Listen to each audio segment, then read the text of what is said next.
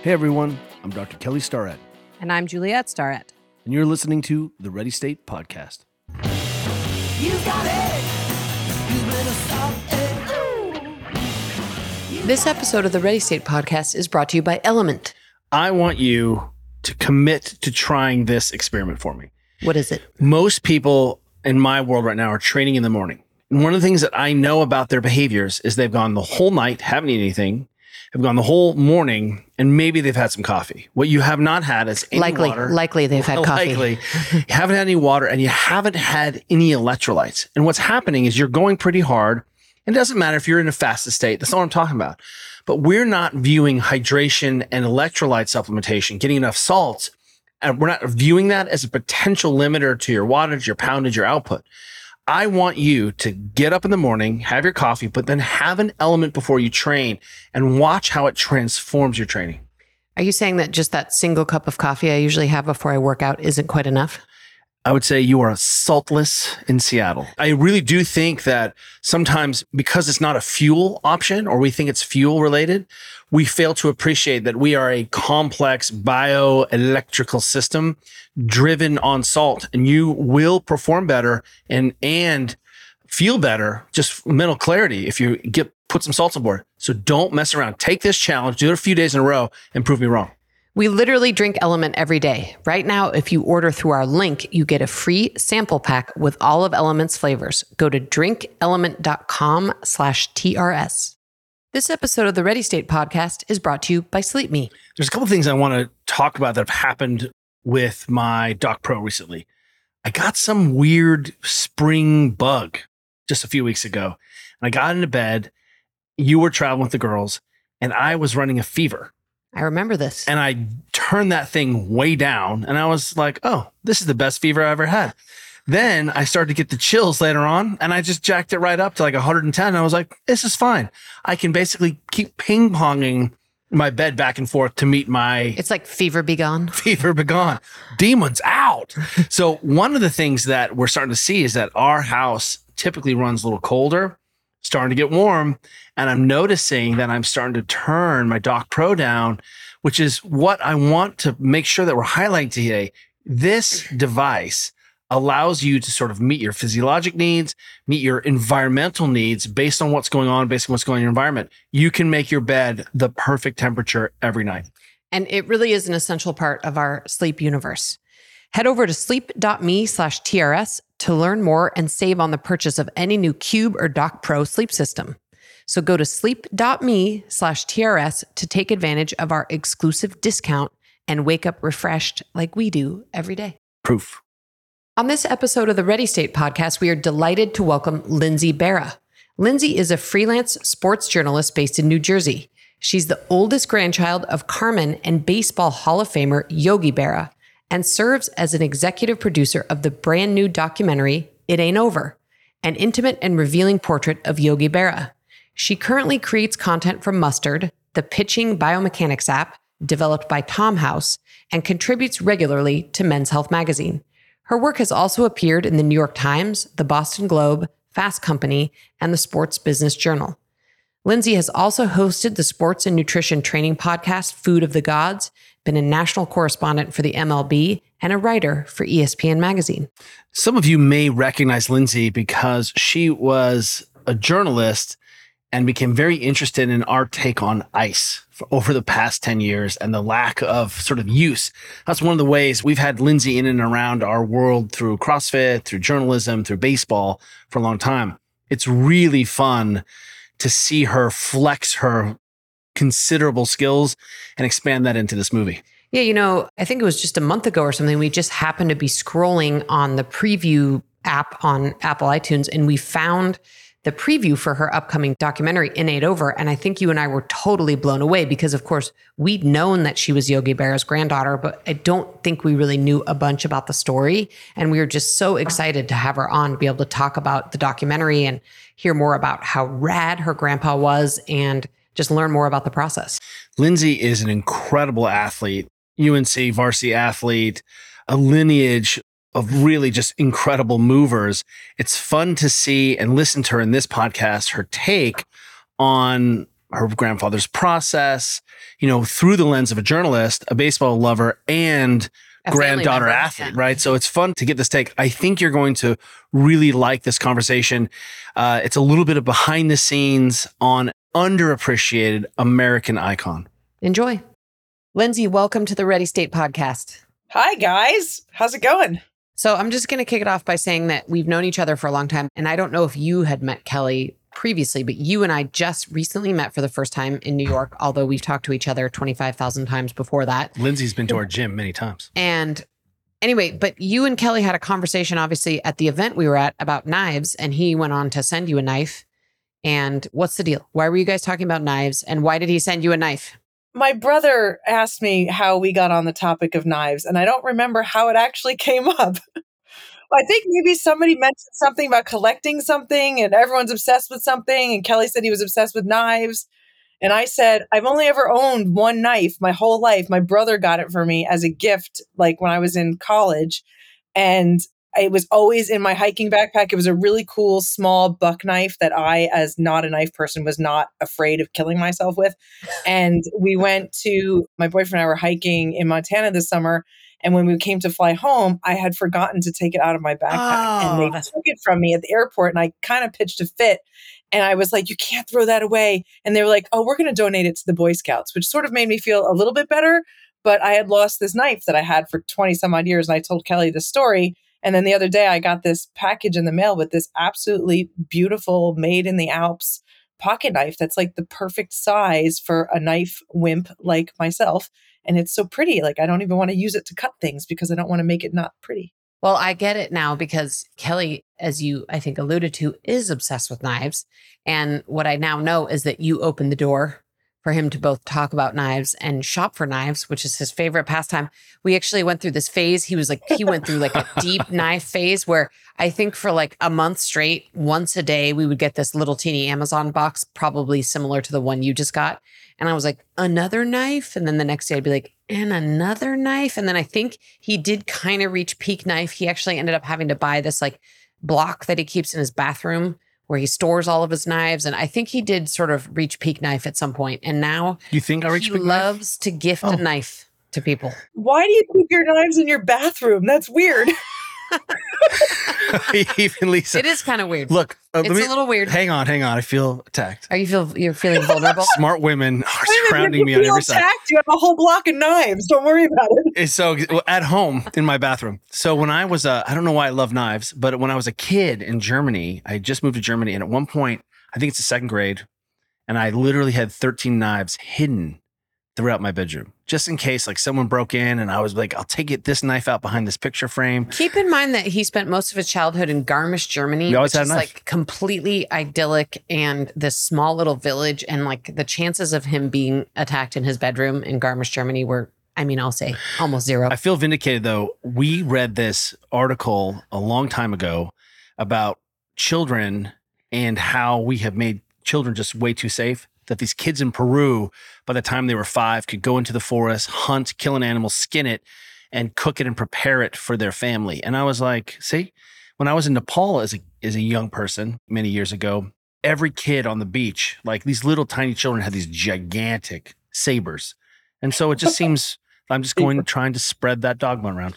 Well, one last knife story before we talk about real things. Kelly had some kind of knife in one of our backpacks, and our daughter, Georgia, used that backpack as a carry-on when she was like 7 or 8 years old.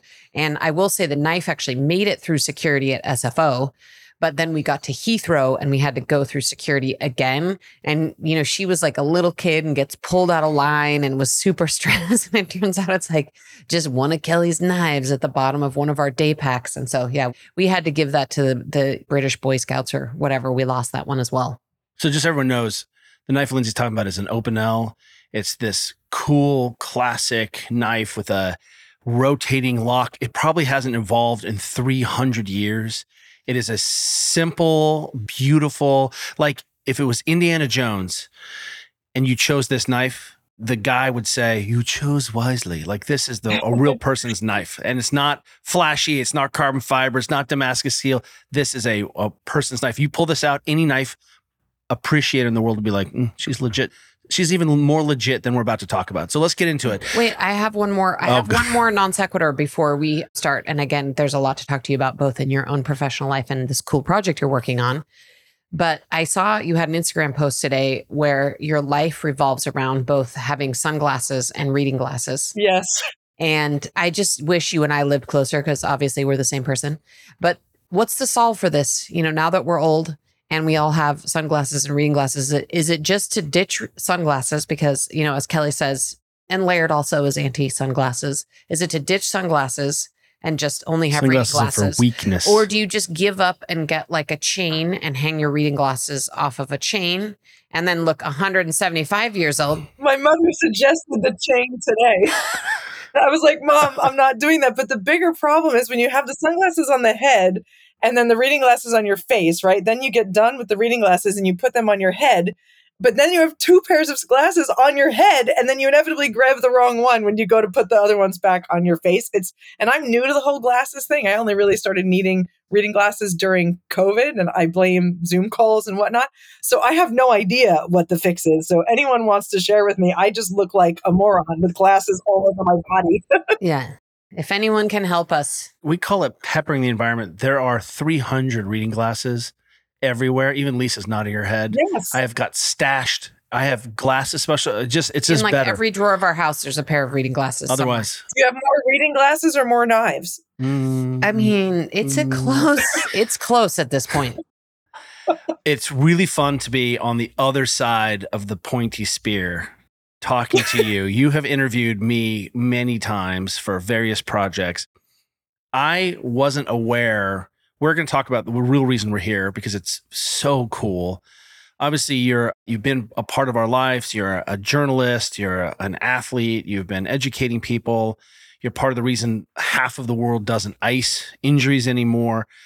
But I was flipping through the channels.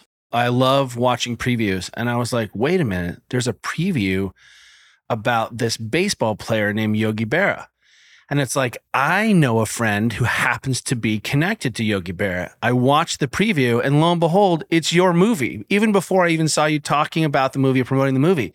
So that's the setup for why we're here today, is the launch of this incredible project about your family. And I'm so thrilled to get into it. I am really excited to be here and talk about it because I can't wait for everybody to see this thing. So I am a linear person. And so I would like to go backwards in time, though, so we can just let our listeners learn a little bit about who you are. I know that you have an athletic background. You've been a journalist. You've been doing a lot of cool things. But, maybe you can start a little bit with what your athletic background is, because I can tell the listeners that you still are very athletic and jacked. And let's just start there. And then I'd love to talk a little bit about your journalism career. So I grew up with my grandpa Yogi as my grandpa, and my mother's father, who was also a World War II vet and really into basketball and football. And we just did all the sports growing up. Like, there was no option to sit inside and like play a video game. My mom wouldn't let us in the house until the streetlights came on. That was like a rule. You had to be outside and play. And if the streetlights are not on, I don't care if you're bleeding, don't bother coming back. Well, according to Huberman, you need that evening light. So your mom was the original Huberman. I think that is... Yeah. It's genius, right? Yeah. Did you catch the sun gazing? All right, come back inside. Yeah, we like to call that a 1970s summer, which we really appreciate. Yes. Yeah, exactly. Which I wish I could go back to. So nice. Anyway, I played soccer, ice hockey, softball, basketball, like all the things growing up. And I settled kind of on soccer, hockey, and softball. I was the captain of the boys hockey team in high school. And I ended up playing men's club hockey and varsity softball at the University of North Carolina. And then after college, when I started working for ESPN magazine, I needed to just like cut down on the time I stood like standing in the outfield, like playing softball games, because it just wasn't an efficient workout, right? So I got into triathlons and then I got into CrossFit. So I've been doing CrossFit for a number of years, competed a little bit with that, did a bunch of triathlons. And now I'm like a hiker and a golfer and a CrossFitter and a cyclist, and just do enough things to keep myself moving at my steadily advancing age, just like the rest of us. But how I met Kelly, I can talk about that too. I was working at ESPN magazine for a number of years, and I was freelancing on the side doing a lot of stuff for the Box magazine. And I think the first time I interviewed Kelly was for a story on Annie Thorisdottir that ended up being on the cover of the Box magazine. And when I was traveling a lot for ESPN and for later for MLB.com and MLB Network, whenever I was in San Francisco, I would drop in and work out at San Francisco CrossFit. So I got to work out at the gym and meet Kelly and meet some other cool athletes who were out there. And yeah, that's the background. Could I just ask why you were on the men's hockey team at UNC? Because there wasn't a girls' hockey team. And if you Oh, wanted okay. to play, you Okay. played with the men. Yeah. Yeah. Okay. I wasn't sure if there just wasn't a team or if you had opted to. How crazy is that? That's not that long ago. We I'm also assuming they It's have like- a women's hockey team now.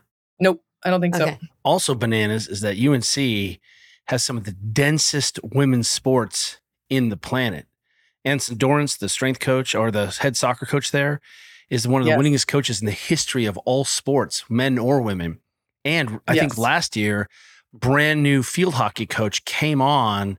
She's like 23 and won the Yeah. national title. Like UNC is Yes. legit. The UNC's field hockey program is fantastic. Karen Shelton, the Yeah. previous coach, was there for forever and won so many championships. That program is tremendous. That's amazing. Okay, so you are an athlete in a family that is sort of tangentially known for athletics.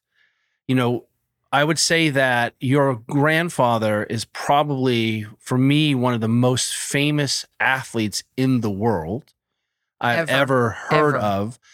I quote him regularly without attribution. What's it like to grow up with Yogi Berra as your grandfather? Because we'll get into the premise of this movie is that people see him as a person, as an icon, and they don't even recognize what an incredible athlete he was and how progressive he was in sports in terms of changing sports. Can you talk about sort of your grandpa first and growing up with that icon in the family and the pressure, and then kind of work your way into what did we get wrong about this human being? So I say this a lot. When I was a kid, I had no idea that my grandfather was Yogi Berra. Like I knew he was Grandpa Yogi, and I knew that his job was managing the New York Yankees or coaching the New York Yankees, depending on when it was. And I didn't really know it was any different than like my other friends' grandpas who were accountants or bus drivers or who owned a restaurant or whatever. Like this is just what grandpa did for a living. And I didn't know that it was special. And by the time I was old enough to realize that Grandpa Yogi was also this famous guy called Yogi Berra that people were all, idolized and had been watching play for a long time, he'd already been Grandpa Yogi for so long that Yogi Berra and Grandpa Yogi didn't often like overlap or shake hands in my mind. Even now, I still feel like they're two very separate entities, which is strange because what I got from him as my grandpa is basically what everybody else got from him in the world. He was not two people. What you saw was what you got. There were no airs. He didn't like put on an act for anyone he met in public. He was just very much himself all the time. And he didn't think of himself as a famous person at all. I mean, he went to church Saturday night or Sunday morning every weekend for his entire life, sat in the same pew. Anybody could go and sit next to him. He picked up his own dry cleaning, did his own grocery shopping, went to restaurants, would sit in the stands at my hockey games and chat up the other moms and dads and grandparents who came to watch their kids play. He just was so normal. And that, I think, is one of the things that made him so beloved because he was so accessible and so approachable and just so nice to all the people that he met. And I think that personality of his, the way he was so approachable made him a great pitch man for products, which led to all of the commercials that he did. And then there were the Yogisms on top of that. And I think he became in people's minds this cute, sweet, funny man that said funny things. And the athletic background sort of fell by the wayside, because he stopped playing. He played his last game on May 10th, 1965.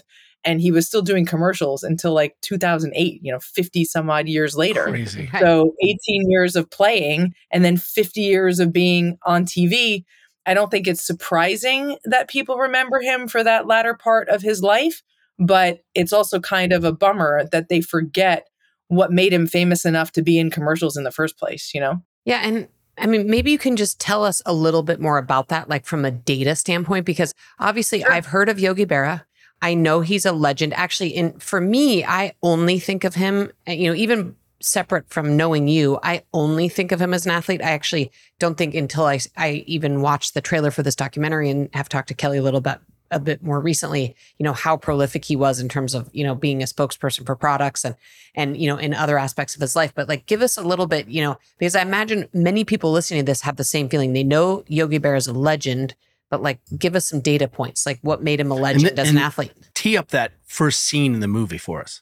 Yes. Okay. Let me give you some of the stats first, though. So, like, he was a 3-time MVP award winner in baseball. There's not that many folks who won 3 MVP awards, and there are fewer still who won back-to-back MVP awards, which Grandpa did. He is a 10-time World Series champion, which is more than any other player in the history of baseball. 10 times. He played in 18 All-Star games. Yeah, he had 10 World Series rings. So I tell the kids who come to Grandpa's museum here in New Jersey that you can't wear 10 rings all at once because it's very tacky. But some of the stats are really just incredible. He and Joe DiMaggio, who obviously another very famous Yankee, are the only 2 players in Major League Baseball history to have more than 350 home runs and fewer than 500 strikeouts. And not a lot of people put Grandpa in the same breath as Joe DiMaggio, but right there, like that's the 2 of them at the top of all of baseball history.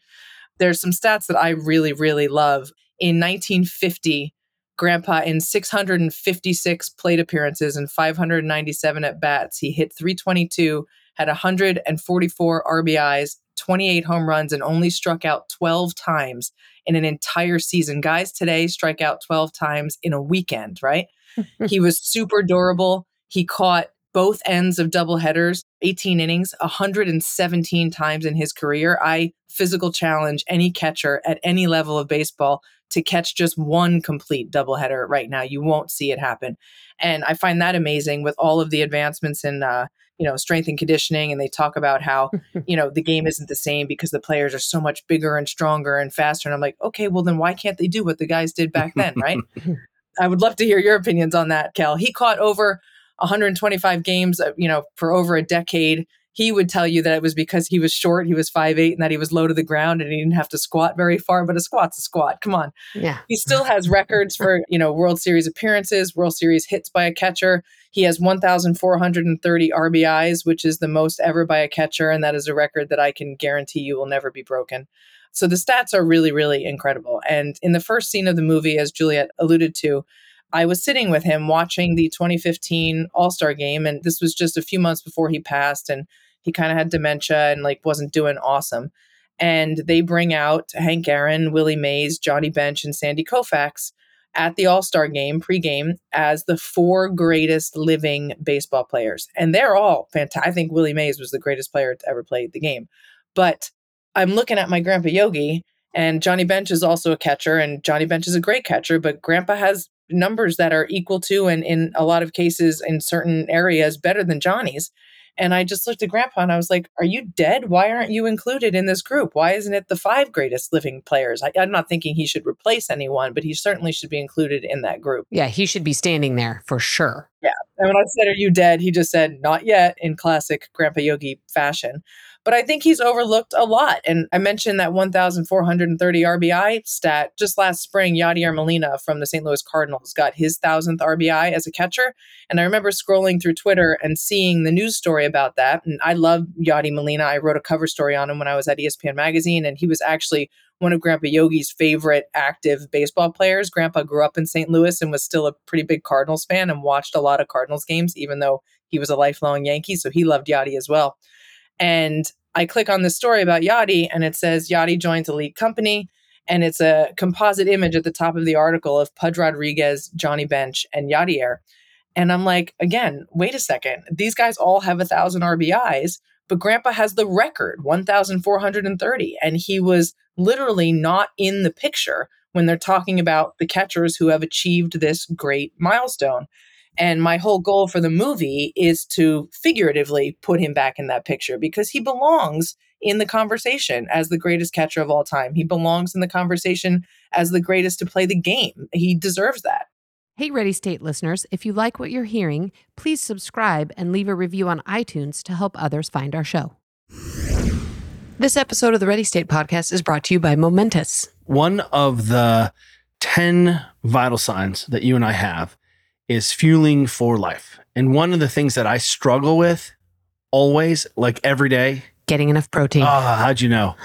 I don't have a hard time eating fruits and vegetables or moving or having hip extension, but getting my protein minimums, I actually struggle to do it. And one of the ways I'm pretty detailed about getting a real whole food protein, but one of the ways that has changed my life fundamentally is I augment a little bit with protein shakes. And I'll tell you, I gave that habit up because most of the protein shakes didn't make me feel very good. Momentous adds digestive enzymes into their German-fed, grass-fed whey cows, and I feel better. It's amazing. And it also tastes stop really good. Stop it. And the other thing I'll add is we've been doing a lot of traveling for work lately, and Momentous protein powder comes in these rad little individual serving packages. What do you mean you're not smuggling your not little little baggies of protein. TSA? Yeah, or putting it in a Ziploc bag. And so we've been able to really keep up with our protein minimums while we've been traveling, and that's been essential for just feeling good. And let me be honest, the ultimate test of any protein is, can you mix it in like a plastic cup at a hotel with tepid tap water and still be able to drink it? Yes, you can. That's how good Momentous protein is. I'm telling you, this whey has rounded out. I'm hitting my minimums and super tasty and portable. Go to thereadystate.com/momentous and use code TRS for 20% off your first purchase. So there's so much there, and that's amazing to hear all that. And one thing I wanted to go back to, only because this has been a conversation we have been having at length lately because of our book, Built to Move, is this idea of durability. And you mentioned the word durability. And of course, my brain was like, durability. And, ultimately, that's our goal. We, I think, have talked to you about, we don't care about the word longevity. We don't care how long we live. We just want to be durable in our bodies as long as we're alive. What do you think made him so durable and so functional? And if I'm not mistaken, he was a World War II veteran as well. Yes. So I feel like just going through that experience has to make you a resilient and durable human on many levels that none of us can relate to these days. But what do you think it was? Like, do you they made a movie about another Zamparelli, right? Who's the runner of World War II and then came back. You know what I mean? Like, it's bananas that your grandfather was so durable and had such an incredible career and had a life before this thing. Yeah. So what do you think? I mean, have you spent time trying to figure out, like, what was it? I'm sure some of it's genetics. I'm sure some of it is the resilience he learned by being in a war. I mean, there's probably so many factors, but what do you think it is? Like, what do you think made him so durable? I think World War II gives you something that, it's not something that people today really understand. And I'm not going to pretend that I understand it, because I have not been in a war and certainly have not seen live combat the way Grandpa did. He was at Normandy, right? He was on the D-Day invasion. He was on an LCSS, Landing Craft Support Small, which came off a larger boat, the USS Bayfield. The boat had 12 rockets and 2 50 caliber machine guns on the back. And he was a machine gunner providing cover fire for our troops going ashore at Omaha Beach. And that was obviously the active part of the invasion. But then in the days following D-Day, his job with the other 6 fellas on his boat was to remove the bloated bodies of American servicemen from the ocean and bring them back to the USS Bayfield. So you don't go through an active combat situation, really risking your life, and then follow it up by removing the dead bodies of your comrades from the water and come away with it without this incredible sense of perspective, right? So Grandpa comes home and he full well knows that so many other men did not. And I feel like he understands this second chance at life that he's been given. We talked today a lot about practicing gratitude. And I don't think Grandpa had to think about practicing gratitude. I think that every moment of his life, he was grateful for just being here, right? Never mind getting to become, a Hall of Famer or whatever. He got the chance to meet my grandmother and get married and have kids. And he ends up playing this boys' game for a living. And the only way you can look at that after World War II is with such a profound sense of joy all the time. And you can see it when you see the archival footage in the movie. Every time they strike somebody out, Grandpa jumps out of his crouch and leaps into the air. He's just so thrilled with the whole situation. And I think that perspective, like I know we're talking a little bit about durability here, but like he was also known as one of the greatest clutch hitters of all time. He was tremendous in the late innings. When you get up in the bottom of the ninth with 2 outs and people put so much pressure on themselves, he'd been through an actual life and death situation. The bottom of the ninth is not life or death. He is happy to be there and he looks at that as opportunity. That's not pressure, right? But I think when you have that much fun doing something and you look at each day and that you're able to do that as this gift that I think he kind of thinks he stole because so many men didn't come home from World War II, you can't but approach it with, I want to be here. I want to play more. I want to be there in the important moments. I want to be there for my teammates. I think going through a war and serving with other men, people liken sports to war all the time. It's not the same, but the camaraderie feels similar. And I think he felt that obligation to his teammates to show up every day as well. So you mentioned her briefly, but I also wanted to ask about Carmen, who was your grandma, who I understand was sort of a legend in her own right. So tell us a little bit about her. She was pretty awesome. She grew up on a farm in a place called Howes Mill, Missouri. It's like a tiny little dot on the map, like 2 hours south and west of St. Louis. And she and one of her sisters went to the city during World War II, and they were working in like a munitions factory or something. But she was teaching dance classes at an Arthur Murray, and she was like had a side hustle winning bicycle races, whatever. But she ended up waiting tables at a restaurant on the Hill in St. Louis. The Hill was the Italian section of St. Louis where Grandpa Yogi grew up. And the restaurant she was waiting tables in was called Biggie's. And it's the restaurant about which Grandpa said the famous Yogism, nobody goes there anymore. It's too crowded. Grandpa saw Grammy walking in and out of the restaurant and he thought she was cute. So he dragged his buddy, Joe Graggiola, who grew up across the street from him and also ended up in the Baseball Hall of Fame. It's the craziest story ever. Dragged him in there to sit at the bar and they couldn't afford to eat there. So they would drink glasses of water. And Joe would say, Yogi, I'm hungry. Can we get out of here? I want to go get something to eat. Let's go. And Grandpa would say, Joe, I just want to look at her. So Grammy had Grandpa wrapped around her finger from the very, very beginning. But I always say she was just awesome. Like she could do the New York Times crossword puzzle in like 2 seconds flat. And she had been like a dancer when she was younger. And I remember her like at 85 years old doing high kicks in the kitchen to, keep her hips loose. She was awesome. She was so much fun. And honestly, Grandpa would not have gotten 1 foot out the door without her. She was incredible. I feel like Kelly's going to be doing high kicks in the kitchen when he's 85. I hope so. Yeah. I mean, that's definitely like, I could see you doing that. Dude, I'm going to channel my inner Yogi. Do you remember them talking about or how your parents talked about sort of the pressure and the notoriety? Was that a conversation? Because now we're so meta about mindset and preparation, and we've commoditized and fetishized and organized sports so much, and it's divided. And I feel like some of the best athletes a generation ago, 2 generations ago, stumbled into these things and may or may not have been consciously aware of their process. Do you feel like, certainly coming through PTSD, trauma, being able to enact the change and the gratitude and practice, and I think that was probably very healing for your grandfather at the same time. But do you think he was aware of his process, or was he just so himself and so extraordinary that he just did the right things at the right time for the right reason because he was a perfect product in that moment? I think it's a little bit of both with him. Grandpa was an exceptional human being. When I think back about it and I think about him often, he's very much in my head all the time. It's a really high bar.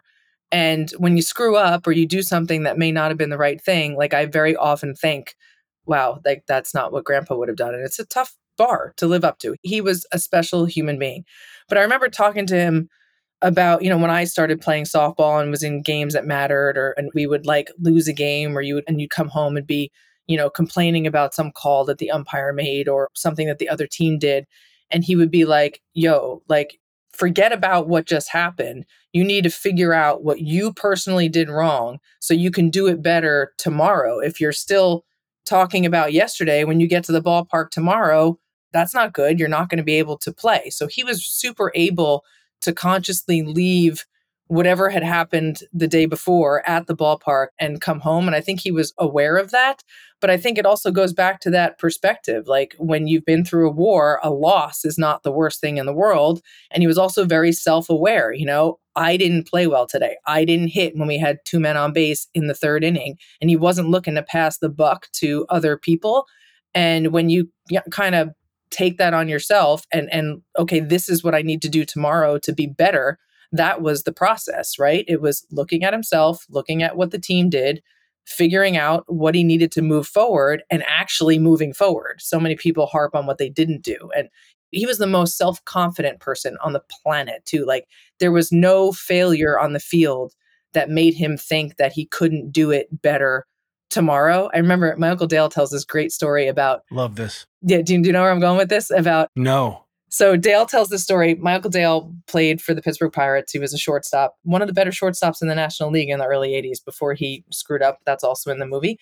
But he was talking to his dad, to Grandpa, and he says, "Dad, what did you think about with the bases loaded?" And Grandpa turned it back on him. "Well, what do you think about?" And he's like, "Well, I think about, try to put the ball into play, don't hit a pop fly, don't swing at a bad pitch, all these things," this list of stuff that Dale had going on in his head. And he said, "So what did you think about, Dad?" And Grandpa was like, "I can't believe you thought about all that. All I thought about was that the pitcher was in trouble."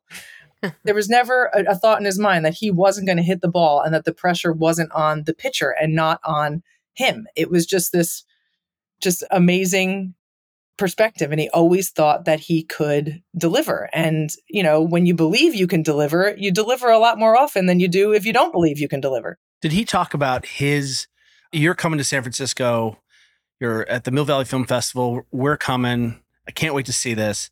There's so much there. 2 questions I have for you. Do you remember him talking about his parents? Because, we're such a product of, the generations apart from us, it's almost hard to conceive of the world that they lived in. World War I, the Great Depression. Do you remember him being influenced by parents first? That's the first question. The second one is, I can't wait to hear what you say surprised you about really learning about your grandfather. So his parents came over from Italy. Grandpa had 3 older brothers, Uncle Mike, Uncle John, and Uncle Tony. They were all born in Italy. And Grandpa was the first of the boys to be born here. And then he had a younger sister, Josie. And everybody was working to help support their family. They were super poor as Italian immigrants living on the hill in St. Louis. His father worked in the brickyards, and Grandpa had to quit school in the 8th grade to go to work to help put food on the table. Grandpa will tell you that all 3 of his older brothers were better baseball players than he was. And great grandpa Pietro, his father, just thought baseball was nonsense, that why are you wasting time playing this game? Go to work and make some money, right? And I think he got a tremendous amount of work ethic from his parents, but this also goes back to the gratitude too. Mm-hmm. He talks about how all of his older brothers were better than he was. But when it got down to Grandpa, they kind of ganged up on my great grandfather and said, one of us should have a chance to make it to the big leagues. Let him try. And they convinced great grandpa Pietro to let Grandpa play baseball. And at that point, Uncle Mike and Uncle Tony decided to switch Grandpa Yogi. He was a natural right-handed hitter, and they switched him around to being a lefty. No. They thought that he'd have a better chance of making the big leagues as a left-handed hitting catcher. And how old was he when he switched? He was 10 when they switched him. But you know that Yogi Berra is not Yogi Berra if he's hitting right-handed. There's no way. Amazing. And, when it goes back to what he learned from his family, it contributes to that gratitude, because he wouldn't have been where he was if his brothers hadn't gone to bat for him. Nice little pun there. And he was really grateful for that opportunity because his brothers hadn't gotten that opportunity. And just a little bit more about the lefty-righty thing. Grandpa said he was amphibious. He was obviously ambidextrous. Okay. But he was a natural righty. He hit lefty and threw righty in the big leagues. When he played golf, it was the opposite. He played golf right-handed, but he putt left-handed and carried an left-handed 8-iron. So if he ever had a bad shot behind a tree, he could turn around and just hit the other way. And he was one of these people, like, he'd be cutting his steak with his right hand and then stop mid-sentence and switch hands and go cut his steak with the other hand. Like, I would impale myself if I tried to cut my steak with my left hand. He very much could do anything with either hand. It's very interesting. Do How? you think that was like a trained skill just because he started No, hitting? he's a mutant and it Yeah, was trained. he's a mutant, but yeah, I mean, He's a mutant and an amphibian, apparently. I love that. I love amphibian. I love that your great uncles knew it would be a competitive advantage. Oh, yeah. And they took advantage of this window of this young, talented kid who's like, no, we know how to tweak the game, play the game, put you into the best progressive. position. It's so progressive. So I just want to say that it seems like he had the perfect mix of the phrase we use now is growth mindset. He had the perfect mix of confidence and growth mindset, right? And it seems like those two things together were sort of his secret weapon. Yeah, I would definitely agree with that. And even like you see it in like just the way he carried himself as a human, like not on the baseball field. So many people, this is in the movie quite a bit. He was very underestimated. He was 5'8". He was kind of stocky and thick. And they said he didn't look like a ball player. He looked like a gorilla. He looked like an ape. He looked like a fire hydrant. He was too ugly to be a Yankee. Who even says that? And what does that even mean? Okay. But he was so able to just let that stuff roll off his back. He was like, his answer was, well, I never saw anyone hit with his face. So it's just, I don't know. He was just able to move through the world marching to the beat of his drum. Like he didn't care what anybody else said. We have a few friends who are icons and you're around them and the way they operate in the world is inspiring. And it's so like, we always come away charged from hanging out with just our, we have some superstar friends. Growing up with this person who is just an example, but also, is actually an exceptional person. I think we all have those people in our families, whether they were superstars or not in the baseball.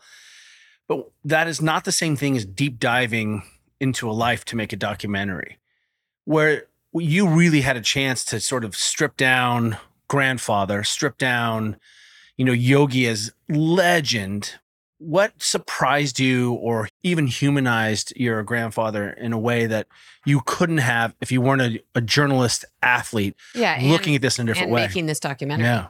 I just think it's amazing. And this is not unique to him. This is all the members of that greatest generation. And it's why we call them that, right? Like he was able to accomplish so much in his time on Earth. And it kind of just makes you feel inadequate, right? Like, what are you doing with your life? It's like he lived 5 lives in the time it took everybody to live in what we do in one life. And I think when I got involved with the documentary, I came to the project with the idea that I just wanted to help Sean Mullen, our director. Sean is a West Point graduate and Army veteran. He played rugby at West Point, and he was the perfect person to do this project because as an athlete and a veteran, he just brought a great perspective. He felt like he kind of understood Grandpa. Grandpa would have loved Sean.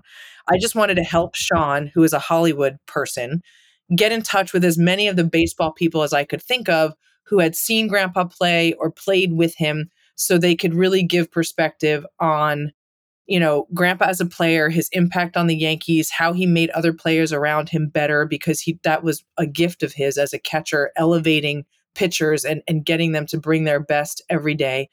And, obviously the baseball stuff is tremendous, but what always surprises me, even though I know this happens and it will never cease to surprise me, humble me, and bring tears to my eyes. I'm going to probably cry when I tell you this. You hear people talk and all the people who are interviewed in the doc and just like people I meet in parking garages and at restaurants.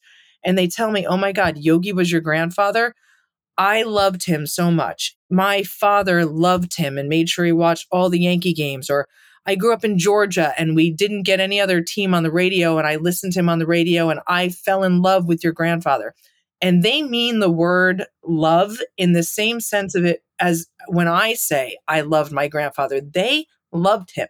And it is absolutely crazy to realize someone who was just such a normal grandpa to you had that kind of effect on people he never even met. Like, that is astonishing. Like, what is that gift that allows him to reach people like that? It's just absolutely fascinating to me. And I still can't really wrap my brain around it. That's cool. It's mind-blowing. One of the things I wanted to ask about, and I know this documentary is more about his athletic career, but he did go on to appear in so many commercials and be such a media person. And I have to think he was like the first. Yeah, that's what I was going to ask. I mean, he has to have been one of the first athletes to move into that role.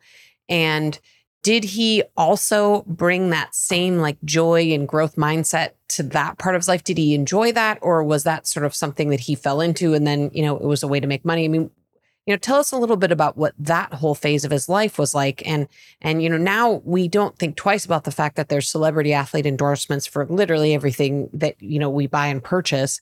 But I think he had to have been the first and only one for a really long time. Yeah. There were some folks, I'm trying to think, Joe DiMaggio did something, maybe for cigarettes or something. But, Grandpa did have a lot of endorsements as he started getting into like the late 50s. And, one of the big ones was Yoo-Hoo. He and Mickey Mantle became pitchmen for Yoo-Hoo in the late 50s. And actually, I'm going to tell this story really quick because it's one of my favorites. People always ask me about my favorite Yogisms. And this is one that not a lot of people have heard. In the late 50s, there's a press conference introducing Grandpa and Mickey as pitchmen for Yoo-Hoo. And there's a female reporter in the front row. And Grandpa remembered the story and would tell me because I also was a female reporter and there weren't a lot of female reporters in the 50s. So he always remembered this. And she raised her hand and said, "Excuse me, is that hyphenated?" Meaning Yoo-Hoo, the word Yoo-Hoo. And he said, "Lady, it ain't even carbonated." That's one of my favorites. But he went on to make a lot of these commercials and they kind of made fun of him. The Yoo-Hoo one, there was a big poster and billboard that said "me for Yoo-Hoo," which is very grammatically incorrect and kind of fell into this like kind of stereotype of Grandpa not being very smart. And the Yogisms, which are really all genius if you think about them and distill them to their base parts, they can sometimes appear silly on the surface. And if you go into that, like you can maybe not think he was the smartest person, but he really was very smart. And I don't want people to think that I'm making the case that he was like taken advantage of or was an unwitting participant in this, because he certainly did sign on to do those commercials. And he had a lot of fun doing them. He had fun doing everything that he did.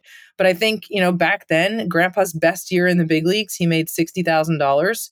Most years he was making 45 or 50, which was a good living back then, but it's the equivalent to about 500,000 today, which is a good living, but it's not 30 million like these guys are making.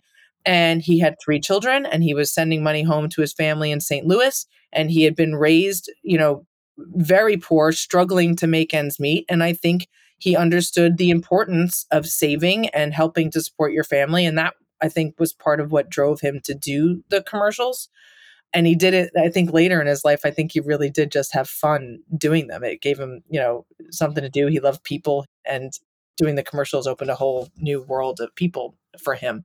But yeah, he really was one of those first iconic athlete pitchmen. You said he was doing the commercials all the way up until 2008, which wasn't that long ago. How old was he at that time? In 2008, let's see, he was 83. I feel like he made the Aflac commercial. If people haven't seen the Aflac commercial with Grandpa Yogi, give that a Google. It's pretty hysterical. Okay. Well, yeah, we'll link it in this episode for sure. He made that one when he was about 85. And Ron Guidry tells this. Ron Guidry's a famous pitcher from the Yankees. And he actually wrote a book called Driving Mr. Yogi. He became Grandpa's de facto chauffeur at spring training. So Ronnie actually dropped Grandpa off at the airport in Tampa when he was going to make that commercial, and picked him up on the return trip. And Ron tells this great story where Grandpa jumps into the passenger seat on the way back and he says, "Gator, the duck don't talk." Like, just very, very funny. You're, one of the things I think that is people won't even appreciate is you end up quoting, a person can quote your grandfather without even knowing it. Oh, yeah. I'm thinking of a gigantic mega hit song by Lenny Kravitz, "Ain't It Over Till It's Over." Yep. That's not quoting someone else. That is actually quoting your grandfather who coined that term. Absolutely. And there's some of this in the documentary. He was literally quoted by every American president since like Gerald Ford. In my family and amongst my friends, we often say that Jesus and Shakespeare were probably the 2 most quoted men in the history of the world until Grandpa Yogi came along. And now they've lost a lot of ground, those 2. Okay, well, I have to ask, I know you've said a few of them, but I mean, do you have a favorite Yogiism? I mean, you've hit on a few, but what's your number one? My favorites are the more existential ones. The future ain't what it used to be. And if the world were perfect, it wouldn't be. Those are my 2 favorites for sure. But there's another famous one: when you come to a fork in the road, take it. And that one was actually, he was giving directions to his house here in Montclair, which is like a mile and a half from where I'm sitting right now. And you turn up this road and there's a split, a Y, and both sides of the fork go to his street. So he said, when you come to the fork, take it, you get to the top, you make a left. Either way, it didn't matter, it would get to his house. And it makes perfect sense if you see what the road looked like. But that one has become kind of a euphemism in my family for like, get off your butt and get moving. Like when you're laying in bed hitting the snooze button, it's like, take the fork, get out of bed, like get going. So I like that one a lot as well because it's practical. There's so many good ones. And I love when I hear people, I have a Google alert set in my Gmail, and I get these stories where people quote him about, the oil market or the economy or something they use. Like really obscure stuff. Yeah. It's tough to make predictions, especially about the future. That's a really common one that they use with like elections, or they use "it ain't over till it's over" all the time, especially in politics, that kind of thing. But I'm just amazed at how many people quote them all the time. And sometimes they attribute and sometimes they don't. But it's just it's amazing how he kind of took over the American lexicon without trying. You've been a journalist and been working in media, but if I'm not mistaken, this is the first time you've really worked on a documentary like this at this scale. Yeah, 100%. What has it been like? What's the experience been like? And what have you learned? And will you do it again? I keep saying I am not a filmmaker. When it comes down to it, I am just a kid who loves her grandpa and wants people to remember what he did on this earth, right? Like I want a new generation of people to know who he is, understand what kind of human he was, and use that to live their lives in a little bit of a better way, right? I'm not a filmmaker. The fact that I got involved with this and Sean, the director, embraced me and allowed me to really be a part of the process of making this film was a real gift. I don't know that I'm going to make more going forward. I mean, sure, if you want my help, I'll help you. But like, I don't know that there's another thing I want to make a movie about. We'll see. Do you feel like it was difficult to confront your grandfather's raging drug abuse and sexual... Wait. It turns out none of that exists. Like this movie is the right time at the right place. And it really feels like I've watched the preview now 10 times. And it makes me feel nostalgic. It makes me feel proud. It makes me feel like, oh, I have this link because I know you to this incredible human being. Like, I can't wait for people to get their hands on this thing. What has been, you're starting to show it around and shop it around. It has to make baseball proud. It has to. Yes. Yeah, I really think so. And we premiered it at the Tribeca Film Festival last year. We had 6 showings at Tribeca and people really reacted to it. What's cool about it also is even if you're not a baseball fan, it talks about him as a first generation Italian immigrant. Yeah. It talks about him as a D-Day veteran. It talks about his 65-year beautiful love affair with my Grammy Carmen. It talks about him as a father to his 3 sons. It talks to him as, and a lot of the players in the late 40s and 50s actually sort of became these unwitting civil rights activists, not because they were trying to make a point, but because they did the right thing by embracing and welcoming Black players into baseball. Jackie Robinson broke the color barrier in 1947. That is 15, 18 years ahead of the civil rights movement in this country. And that doesn't happen without the acceptance of folks like my grandfather and Ted Williams and Pee Wee Reese, who stood up and embraced them and didn't say no. So that's like a civil rights story. There's so much in this movie that people who are not baseball fans can identify with. And so I don't want people to not go see it if they say they don't like baseball. Like this is a human story and it's really an inspiring story. And then, so Tribeca, everything went great. And then we went to the Nantucket Film Festival and Sean, our director, was like, do you want to come with me? And I'm like, Sean, Nantucket, Massachusetts? We're showing this on an island of Red Sox fans? Like, it seems like they might we're going to die. Bad idea. At us. Like, why are we doing this?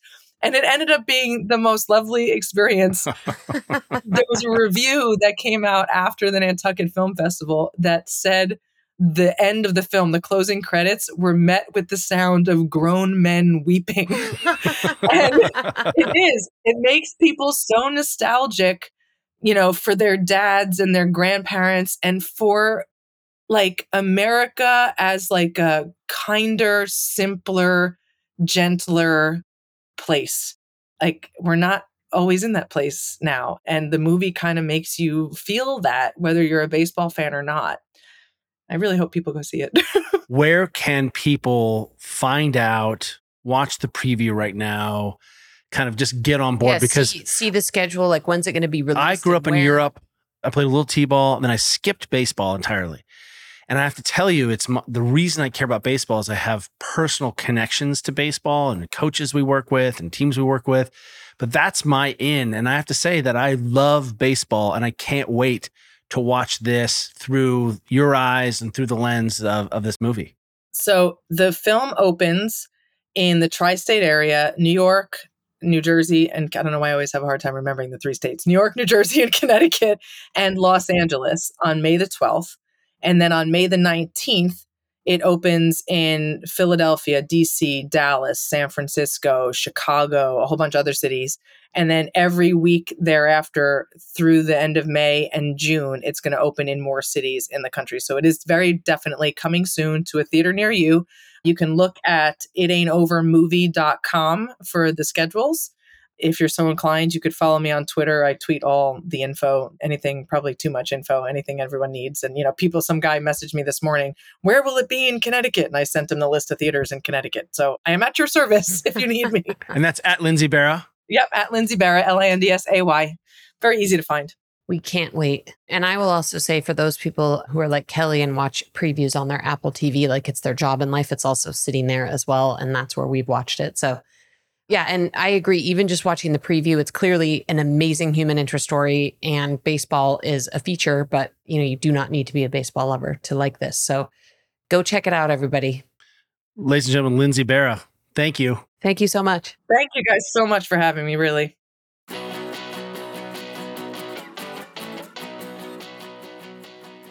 Thank you for listening to the Ready State Podcast. If you like what you're hearing, check out all our episodes here or at thereadystate.com. And be sure to subscribe and leave a review on iTunes to help others find our show. Check us out and follow us on Facebook, Instagram, and Twitter at The Ready State. Until next time, cheers, everyone. You got it.